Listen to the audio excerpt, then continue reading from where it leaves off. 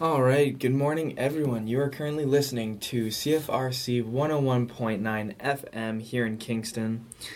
And we've actually got a new program running for the winter semester of 2018.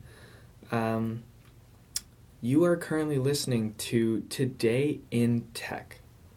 So Today in Tech is primarily a talk show that discusses the up-and-coming trends in technology. We interview software engineers that are in the industry. We'll be talking with young entrepreneurs that have created software as a service. We'll also be talking to people who don't necessarily have a tech background but are interested in seeing the other side of the coin, how tech affects social practices within the world, how tech affects, government practices. So it's more just of understanding how technology has come to dominate the 21st century. That being said, I will be your host for this program. My name is Chris Malte. I am a computer engineer at Queen's University in my third year. A little bit about me. I worked for a bit. I did an internship. I have a bit of industry experience. I also love traveling. I did an exchange in Singapore last semester, so just in the fall here. And I got the opportunity to backpack in Vietnam, in Cambodia, etc., and just see Southeast Asia in general. So that was a fantastic opportunity, but I'm happy to be back in Kingston and happy to be supplying a wonderful program with you all. That's a bit about myself. That's a bit about the show. And luckily enough for us, we actually got a guest to come on for our first episode. Lucky for us, she drove up all the way from Kingston to come here and all the way from Ottawa to come get interviewed here in Kingston on Today in Tech. So that being said, I'll let her introduce herself. Mairead, would you like to tell us a bit about you? Yeah, so my name is Mairead.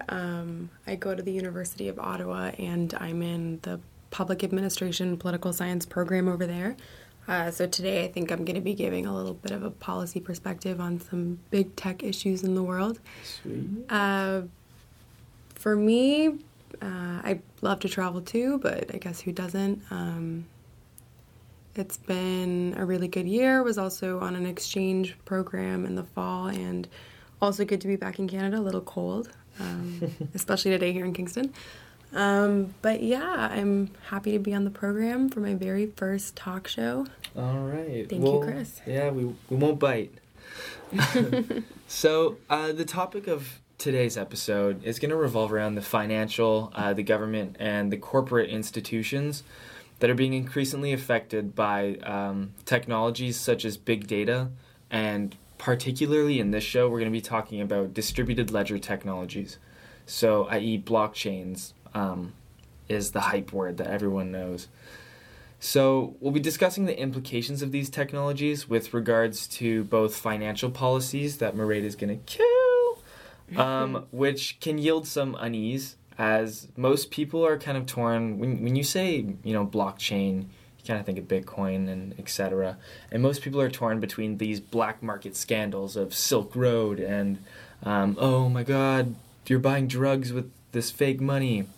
And kind of the other side of the coin, or the Bitcoin here, which is the release of the centralized corporate grip, where we have these institutions like the banks and like the government that are fully in control, and these people and these citizens are kind of coming up and uprising and creating their own way of delegating value, as you could say. It's kind of like the whole anonymous movement or the Guy Fawkes masks, etc. But I mean, those are the two opposite ends of the spectrum, so it leaves the vast majority of us enthusiasts, or the people that just want to progress tech and help people, we're kind of left in the middle with no clear understanding of direction. I mean, whether it's corporate leadership or financial leadership, we're kind of just stuck in the middle here. So that being said, I'll give a little bit of an introduction to what blockchain is, because I know it's a pretty new thing, and some people don't really have a firm grasp of what it is. So I'd like to make it a little more tangible for listeners. That way they're not scared from this hype, and they have a little bit of knowledge in the area. So that being said, a blockchain is basically an incorruptible, continuously growing digital ledger, or basically a record book of economic transactions that can be programmed to record not just financial transactions, so those economic transactions, but basically anything of value. So that's a bit abstract, but we'll dive into it a little bit. So these records, which we can call blocks basically, are linked and secured to each other using cryptography. So each block, I'm going to get a little technical right now, but we'll dive back out after. So each block contains a hash pointer as a link to a previous block. It contains a timestamp, so when that block was created and brought into the world, as well as transaction data within the block. So it's composed of basically three things. And by design, blockchains are inherently resistant to modification of the data within it. So that transaction that's stuck in the block,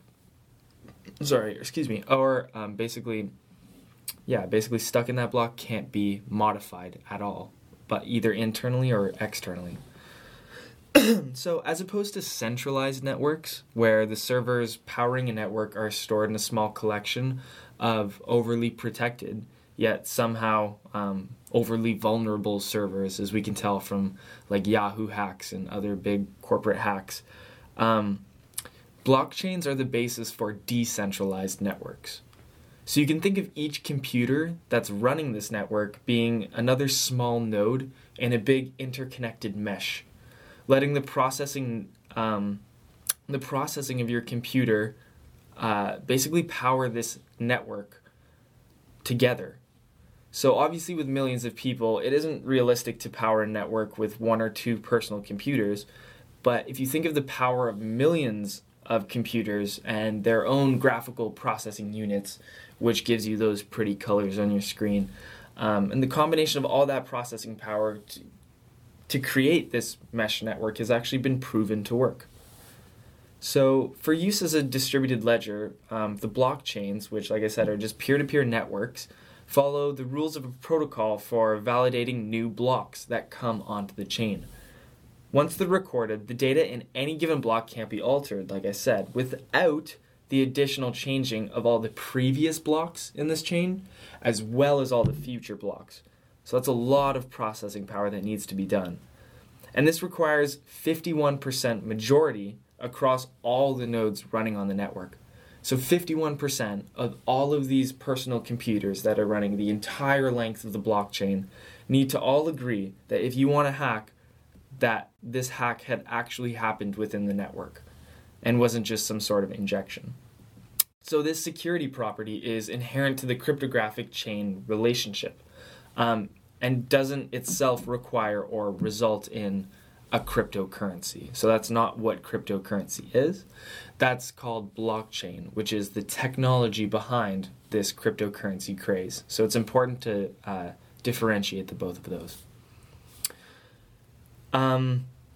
This basically makes blockchain, so the blockchain technology, suitable for things like the recording of events.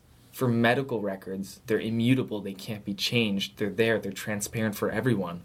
And other records management activities, such as identity management, transaction processing, food traceability, you want to know where your food came from, as well as voting. I believe voting will be a huge thing in the next couple of years with this blockchain technology. The first blockchain was conceptualized in 2008 by an anonymous person or group known as Satoshi Nakamoto, and was implemented in 2009 as a core component of Bitcoin, where it serves as the public ledger for all transactions. I actually have a little interesting fact there about Satoshi Nakamoto. What's that? So yes, he was the anonymous creator of Bitcoin, the infamous, and basically he encoded a headline from the Times of London, so you could think of the Times is like the London's New York Times, Right. in the very first block of transactions ever created. So when they were decoded, they revealed a message. The message read, "The Times, the 3rd of January 2009, headline, Chancellor on brink of second bailout for banks." And I guess if it was a group or if it was a guy, whoever created Bitcoin was trying to harness blockchain's technology and was trying to create an environment there of criticizing the institutional banks and their close relationships with the government right off the bat. So that Right. speaks to a lot of the Bitcoin movement on one side of the Right. coin, as Chris said earlier. Right. I'm seeing a lot of those Guy Fawkes masks coming out, those Guy Fawkes masks. That's crazy, yeah. So anyways, that's an awesome fact, Mairead. Where did you learn that fact? The internet. Well sourced, don't worry. The wonderful technology. Bloomberg's, I think. Anyways, the invention of blockchain for Bitcoin made it the first currency to solve the double spending problem without the need of a trusted authority or a central server. So the double spending problem was basically with the internet, where we've gotten this fact, and a bunch of other things. What happens, and especially on computers, what happens is when you copy a file from one local computer and you send it to another one, you're not sending the actual file. You're creating a copy of that file and sending it to the person. So it used to be that one asset or that one digital file is now two digital files. So that has always been an issue in the financial domain of digital currency. So now that we have blockchains, essentially that's been solved. And you don't need that middleman to validate and say, hey, you sent one file or you sent $100 and I'm saying, yes, that's a validation, and now I've removed $100 from your bank account. You know, that's kind of how the banks play into our society these days. They are those central middlemen that we trust and that essentially validate the transactions of what's going on. So this Bitcoin design has been an inspiration for many other applications. You might have heard of the term cryptocurrencies. So cryptocurrencies are basically digital or virtual currencies that are encrypted and secured using cryptography. So Bitcoin was the first decentralized cryptocurrency on the blockchain, but many others have come to rise, such as Ethereum, whose network acts as a platform to build other decentralized applications, as opposed to Bitcoin, whose network is primarily for financial transactions. That's a bit of the basis of the technical aspect of what we'll be discussing today.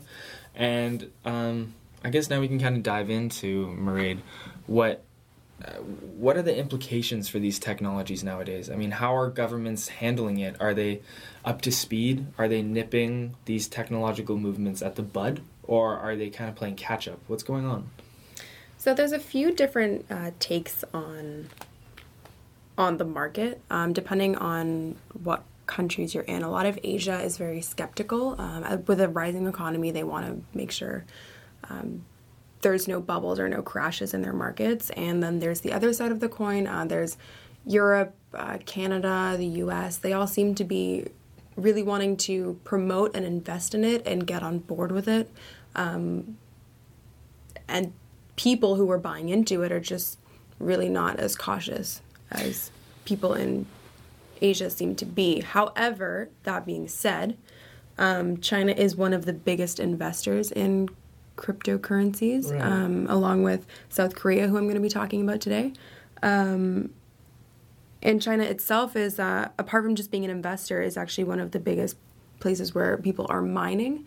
So they have these massive mining warehouses. As Chris was saying earlier, you need lots of computers processing power to mine cryptocurrencies. And if you can picture those massive warehouses that Facebook has with all their data centers, and just think of computers trying to get at Bitcoin.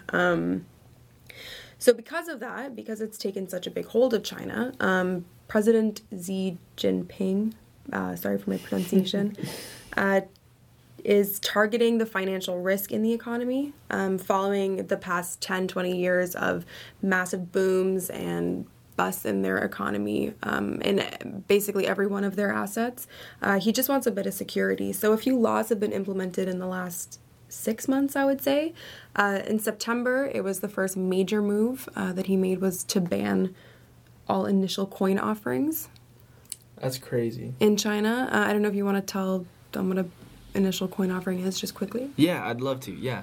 So if you think of a corporation or a company, so something that's tangible that we have today, when they decide to take their company public, there's something called an initial public offering, where their stock now becomes available to other people.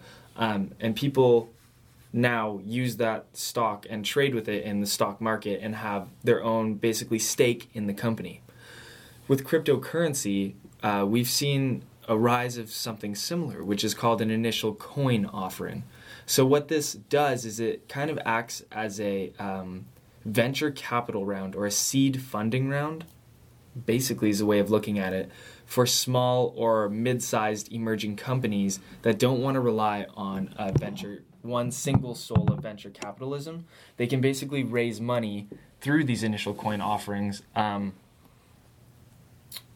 To start the company. Yeah, to start their company. So what happens is, they have their whole technical layout and their roadmap, and they'll release their initial coins at a super low price, and in hopes that millions of people will buy this limited amount of coins that they're releasing to the market at a low cost, like 20 cents or $1.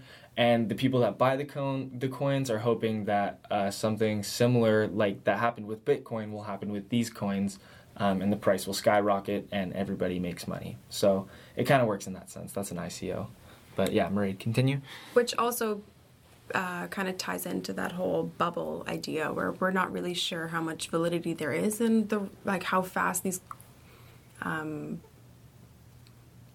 currencies are rising after their initial coin offerings. Right. And if those bubbles will pop, people are skeptical. But so moving forward, they were declared illegal, and the government actually went as far as providing refunds to recent investors because some people got caught up in the middle of the laws, and the institutions aren't really in place there yet for the cryptocurrencies to be providing those refunds on the basis of the Chinese government's laws. Right, that makes sense. Yeah, so a second thing that happened was they called on all the local exchanges to stop trading in cryptocurrencies. So you can think of when you go on vacation to Mexico and you go to the mall or your bank and you ask for pesos and you give them Canadian money. It kind of works similar, but it's kind of in applications online where you're trading in your currency for a cryptocurrency. And you just can't do that from the Chinese yen or yuan, however you pronounce it, to cryptocurrencies anymore. The most recent thing happened in January this month, and basically the Chinese government came out saying that they wanted to discourage Bitcoin mining because of how energy intensive it is. So they wanted to leverage not only electricity prices in China that are very, very, very low, but also use their land taxes, their land use policies, environmental regulations, and just try to really pressure these companies to get out of China. Mm-hmm. I actually have a pretty cool point to add on there. Yeah, let's hear it. So mining Bitcoin in general, you're taking all this processing power. And what happens with Bitcoin and some blockchains in general, depends how you design it, is that the more people that are on the network, the more processing power you need. And the more processing power you can harvest is by making those encrypted blocks have even more complex problems. So the more complex the problem, the more processing power you're going to suck. So Bitcoin, as of late, has seen a rise in users so fast that the power that it's drawing from the network is greater than the power used by some 46 countries. So it's not these 46 countries together, obviously, but it's a greater amount of power than basically some countries, which is crazy if you think about it. So China's ban on some of the mining and kind of just pushing them out might be for the best. I mean, it all depends on how they use their energy, whether it's green energy or whether it's coal. Yeah, actually, on that, a lot of China's energy that is being used to, I guess, power these mining houses is actually coal energy. And in very recent years, China's made a huge effort to try and be a little more environmental, so they really don't like that. That is the cheapest energy in China, is coal energy. Some do use more environmental forms, but it's just not as common. Right. And also, so these companies that China's been trying to push out are actually looking at Manitoba and Quebec, like Hydro-Quebec, as places to now relocate their mines because of the low prices. Quebec itself has seen an excess of like 100 terawatt hours over the next 10 years, sorry. That's how much of a surplus they have. So these mining companies are very, very much willing to move to Quebec or Manitoba to reap this excess power that they can use. Which we can be grateful it's a little more green energy, so maybe a good thing for the earth. Right, absolutely. And it might be good for our economy too. I mean, this might be a big shot for Canada. It depends how we take it. And how Quebec wants to leverage their natural resources. Right. A federal government. So moving on, I had one last point about China, which is kind of interesting. So we mentioned the whole libertarian politics of the West, how Bitcoin, cryptocurrencies are supposed to be this great thing that's going to take down the banking system, the central government ties with financial heads of the world. But the Chinese really don't see it much that way.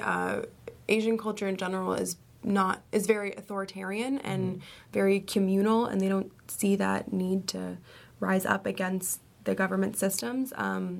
They've also seen a lot of great economic developments under a very tightly controlled economy in the last couple of years. So the way that they see it is it's really just a good investment for them. Right, it's like an asset. Yeah, an asset, and that's that. That being said, the government did have a lot of backlash, and it's kind of interesting because it's juxtaposed with the fact that the Chinese central bank, so as you know, China's a communist country. This is the government's bank. I do know that now. You do. It was reported in the South China Morning Post that China's central bank is currently developing its own currency. There's a little twist, though, that instead of this decentralized transaction system that requires no intermediary authority, they're actually seeking a way to incorporate blockchain technologies and all of this into the systems that already exist and into the banking institutions that already exist. So it's kind of taken that one 360 and right. It's almost like they're saying if you can't beat them, join them. You know what I mean? It is a little bit of that, yeah. Yeah, that's cool. I've actually read something pretty similar. It was a report that came out a while ago. I think it was in this summer actually, or no, last summer. No, this summer is 2017, where Singapore has worked with the consulting company Deloitte to actually try to use distributed ledger technology to create basically a digital currency. If you've ever been to Singapore, you can tell that there is very much a big push to go towards a cashless society. So for whatever purpose this is, whether it's taxes or undocumented workers in the country is a big one coming from surrounding Asian countries. Right, absolutely, which is definitely an issue nowadays if you think about all these countries. Mass migration, yeah. Yeah, with mass migration, etc. So I mean, they're actively trying to use this blockchain technology to create a digital currency that they can track, that's transparent, that's visible. And I mean, their ability to take the first step, I think, says a lot about being a leader. And we'll see where that goes. The role that governments play in how all of this unfolds, I think. Yeah. Absolutely. Yeah. There's actually, in preparing for all of this, if you can say that Chris and I sound prepared, we were reading some essays that were put out there on the subject. One about how the government is going to play a very key role in creating standards and a more secure market, and one that's very all over the place right now, where standards are kind of just in the central leadership of these independent cryptocurrencies. Mm-hmm. So they're hoping that it'll give consumers rights where there aren't any right now, and will create some healthy competition and some good standards to foster more investment, if that's what cryptocurrency even needs, to make some people that aren't comfortable right now more comfortable with investing in the whole phenomenon. Right. And I don't know if we said this before on the podcast or not, but the total market cap of these cryptocurrencies is hovering currently somewhere around $900 billion. So a lot of people who say it's a scam, A, probably misinformed, B, the amount of money that's going into it is very similar to the dot-com bubble, where it might be a little inflated, absolutely, but when it comes down, it doesn't mean that it's going away. It just means that the technology has now settled in. So whether you want to be on that rising, bull of price and that wave and understanding the technology, or you want to see what happens after it, it's totally up to you. But I think it's just important to note that this technology is probably here to stay. Yeah, definitely. And there's actually some other developments in government that are trying to deal with the fact that it's here to stay and it is going to have lasting effects. So South Korea, like I mentioned before, accounts for 15% of the cryptocurrency trading market. And actually since last Friday, it's Monday today, there has been rumors that South Korea is about to ban online currency completely from its market. Right. Backlash to the government, 150,000 signatures from citizens who were not happy with this decision. They crashed the government's website, and now the government's being pressured to find alternatives to the new ban. So people are really dealing with the tax revenue, how to get these people to accurately report their earnings, their capital gains on on national tax sheets where they don't really have access to this information from the market. Right, absolutely. And we're almost running out of time here, so I'm just going to say one thing as someone who has a little bit of experience here. If you're trying to invest in something like this from Canada, just understand that when you withdraw your money, you get taxed on it. You do get taxed on it, and it comes out as capital gains. So, you can Google how to report capital gains tax. But it's good to know that at least Canada has a little bit of policy involved in trying to get their foot in the water, at least with this technology, which is great to hear. Yeah, and trying to make you not do something illegal by accident. They have some good information out there. Right, absolutely. And if you're a Canadian listening and you are interested in this, check out Canada's report, actually, on something called Project Jasper, which was when they tried to start using digital currency for themselves. It was actually one of the first attempts. Didn't go so well, but it is a great read. But yeah, that's it for us, guys. I'd like to give a shout out to Mairead. Thank you so much for being the first guest on Today in Tech. Thank you for having me. Right on. So we'll see you guys again here next week on CFRC 101.9 FM. You can hear us on the radio at cfrc.ca. I'm Chris, and thanks for listening.